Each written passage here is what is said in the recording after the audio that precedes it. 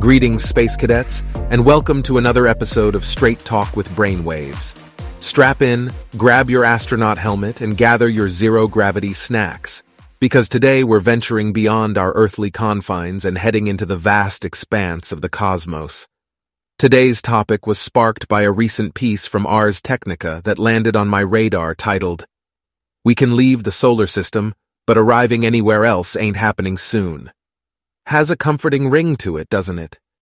Now, we've all looked up at the night sky, perhaps after one too many cocktails, and contemplated the possibility of life on other planets. I mean, with all this space, it would be a waste if it was only us, right? But according to our science tech gurus at Ars Technica, while we've managed to break free from Mama Solar System, our chances of RSVPing to an intergalactic housewarming party anytime soon are slim to none. The article got me thinking. We need to evaluate our space exploration ambitions. We've sent our robotic children like Voyager 1 out into the cosmos, like newly minted 18-year-olds off to college.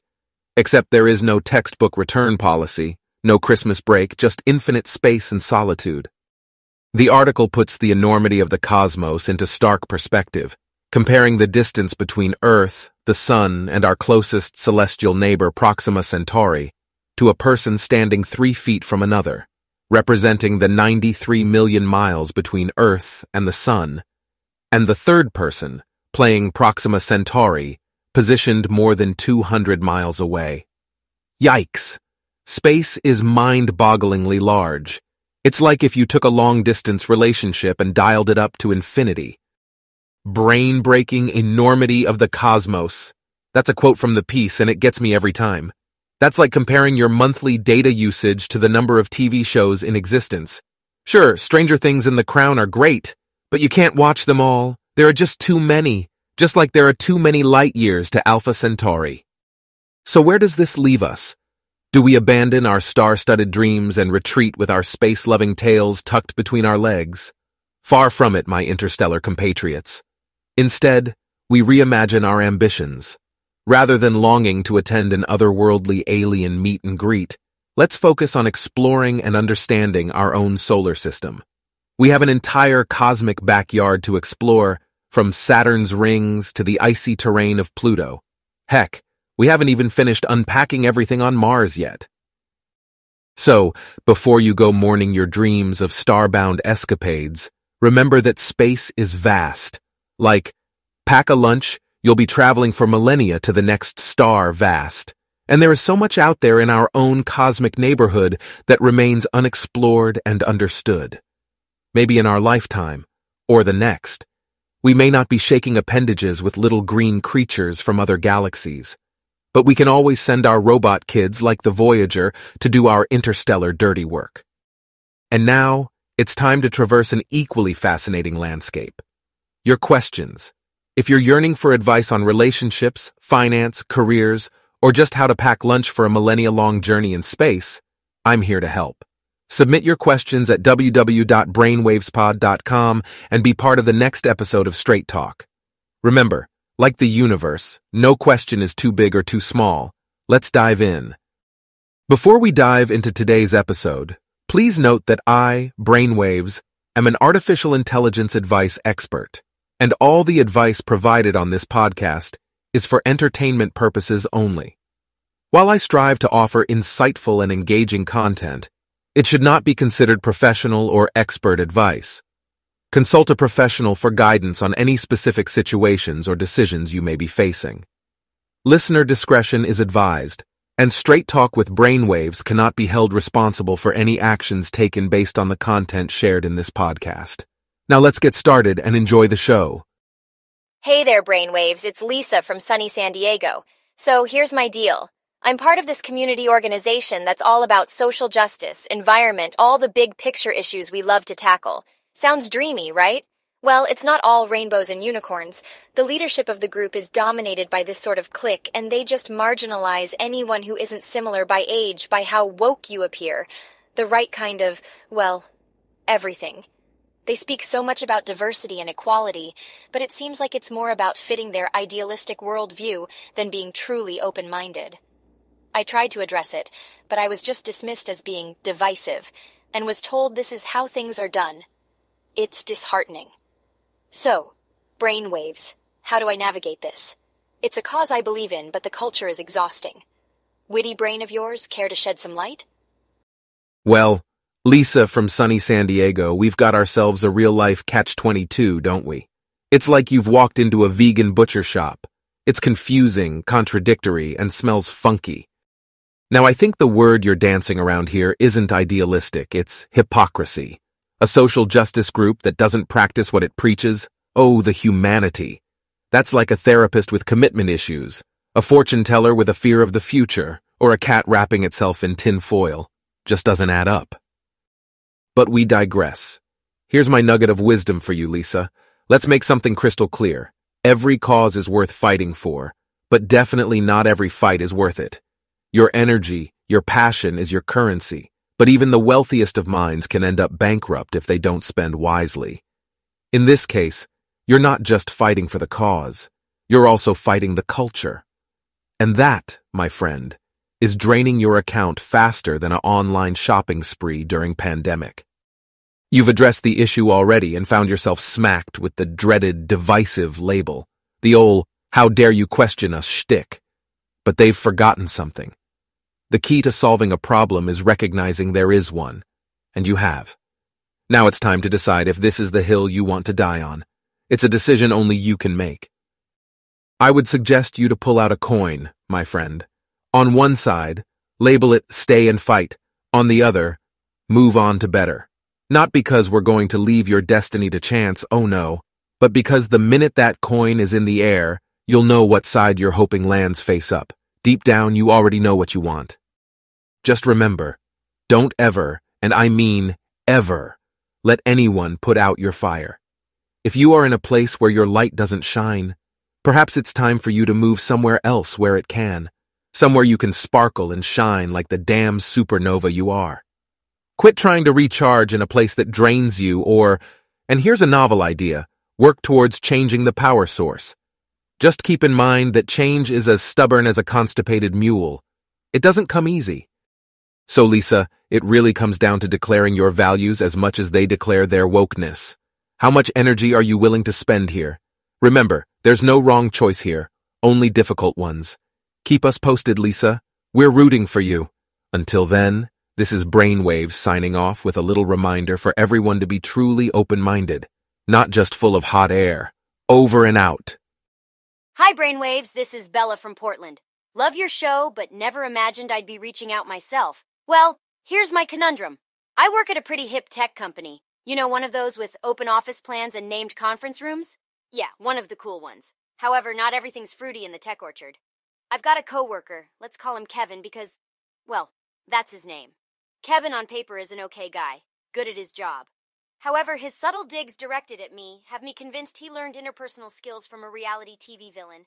I'm talking sneaky remarks about my work, you know, microaggressions, like criticizing my designs, but in a backhanded, roundabout way.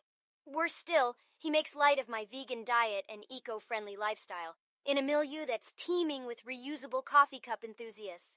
What a paradox, eh? I've tried addressing it directly, but he plays innocent or laughs it off as jokes. But brainwaves, I'm not laughing. It's affecting my morale and productivity. Now here's what I'm wondering. How do I shut this down without turning into the office pariah, or worse, catching the attention of HR? Would love your take. Thanks, and keep rocking your no-nonsense advice. Well, hello, Bella from Portland. I'm glad you love the show, even if the circumstances for your call-in aren't exactly rosy. Let's chat about Cool Kevin, because let's be clear, nothing says cool like throwing shade at someone's choices, right? Now, Bella, I get the confusion here. You're in a hipster tech hive where you'd think backhanded jabs would be as extinct as conference rooms called conference room. Yet, Kevin reminds us that some people still exist with the interpersonal skills of a garden gnome. The question is how to deal with Kevin without buying a one-way ticket to HR purgatory or earning the prestigious title of Office Grump. Here's the thing. You've already confronted Kevin, and it's clear he's been programmed to respond in denial mode. Options?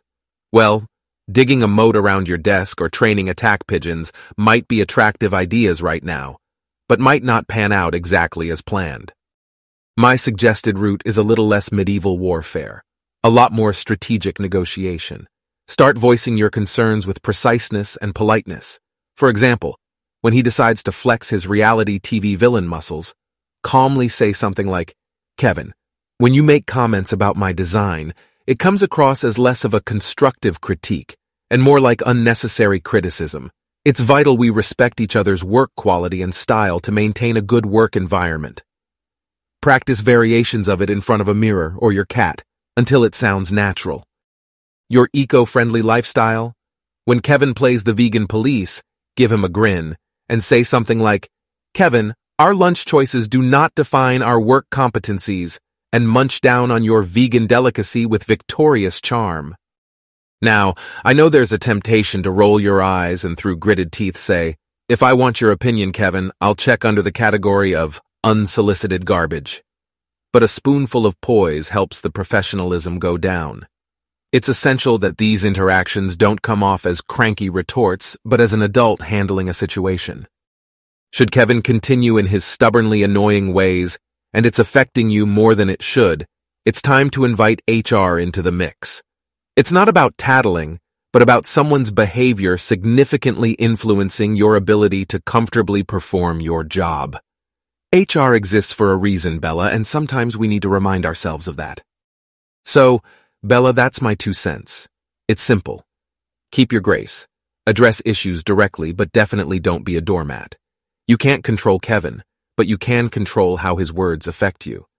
You've got this, and remember, you're there because you make a difference, not because you share Kevin's dietary preferences or design decisions. Hey, Brainwaves. Name's Peter from Boston. So here's the thing. I'm on the autism spectrum, and sometimes that makes navigating this chaotic thing called the social world pretty tricky. I've had a real tough time making and keeping friends my whole adult life, and now that I'm working remotely because of COVID, it's even harder. I've noticed that I miss some social cues, and that can lead to awkward encounters, which then make me insecure. I'm not out here trying to be the life of the party or anything, but it would be nice to have a couple of solid buddies to share a beer with and some deep conversations, you know? I've joined some online meetup groups and forums based around my interests, which are mostly science fiction books and indie music. But I'm kind of struggling to turn those virtual interactions into real friendships. So, in a world full of so-called normal people, how does a neurodiverse guy like myself form meaningful, lasting friendships? Back to you, Brainwaves. Hey, Peter. Let me start by handing out a virtual pat on the back for raising such a stellar question. Navigating the iceberg-infested waters of the social world can be tough in the best of circumstances, let alone when the ship you're navigating in has been built a bit differently. But hey, we're all stumbling around in the dark. Some of us just have flashlights, while some of us have night vision goggles. At the end of the day, no two ships or brains are alike, right? All right, back to your concern. First things first, drop the normal tag from your vocabulary. We're all gloriously unique individuals, and I've never met a normal person in my life. Your neurodiversive perspective brings its own unique light to the world. Now, between two Trekkies debating on who can live long under Vulcan's sun, or two experimental indie band fans arguing if the band sold out, all friendships boil down to common interests, honesty, and respect. So the fact that you've already found your interests and have been joining groups based on them is a stellar start. Now, on to friend making. You've mentioned you struggle with social cues, which I suspect most of us do in one way or another. You're already doing a tremendous job recognizing that as a potential hurdle. So let's see what we can do to work around it. Are there people in these groups that you find particularly engaging or interesting? Try sparking one-on-one conversations with those individuals about shared interests. Yeah, it might be a bit scary, but hey, the best adventures always start with a dragon to slay, right? And remember, everyone loves a good listener who is actively engaging with what they share. Trust me, your passion for sci-fi books and indie music will radiate through, and others with similar passions will be drawn in by your genuine enthusiasm. But first things first, you got to shed your insecurities. I know, easier said than done. But remember, we're all a bit messy and human, and authenticity is the key to creating lasting connections. It might not be the easiest path forward, But let's talk about how to navigate that. Maybe consider seeking a professional, a therapist, or a coach who specializes in providing social support for individuals on the autism spectrum. Their expertise could be incredibly valuable in adjusting your social sails, making your navigation through the tumultuous waters of friendships a bit less daunting. Finally, Peter, remember that meaningful friendships don't come with a deadline. It's a slow process, like watching a bonsai tree grow. It's not going to happen overnight. Patience is needed. So nourish those connections with genuine care, understanding, and time. You want friends who appreciate you for who you are, quirks and all, because at the end of the day, the greatest friends we make are those who love us, even when our leaves fall off. So set sail into the world. Peter, your Skywalker Jedi bond is out there waiting. And remember, in the immortal words of Spock, infinite diversity in infinite combinations. I think that's a principle we can all live by. Cheers, Peter! Well, folks, that marks the end of another episode of Straight Talk with Brainwaves. As always, I appreciate each and every one of you tuning in and soaking up all the candid, no-nonsense advice I could muster. Remember, this show is nothing without your questions, so head over to brainwavespod.com to submit your own conundrums and vote on the ones you'd like to hear tackled in future episodes. Our little advice hub thrives on your curiosity and participation. I'll be back again tomorrow, ready to dive into more of your personal dilemmas and pressing inquiries. Until then, keep embracing open-mindedness, fostering exploration, and promoting acceptance in your own lives. This is Brainwaves signing off. See you on the flip side, my advice-seeking comrades.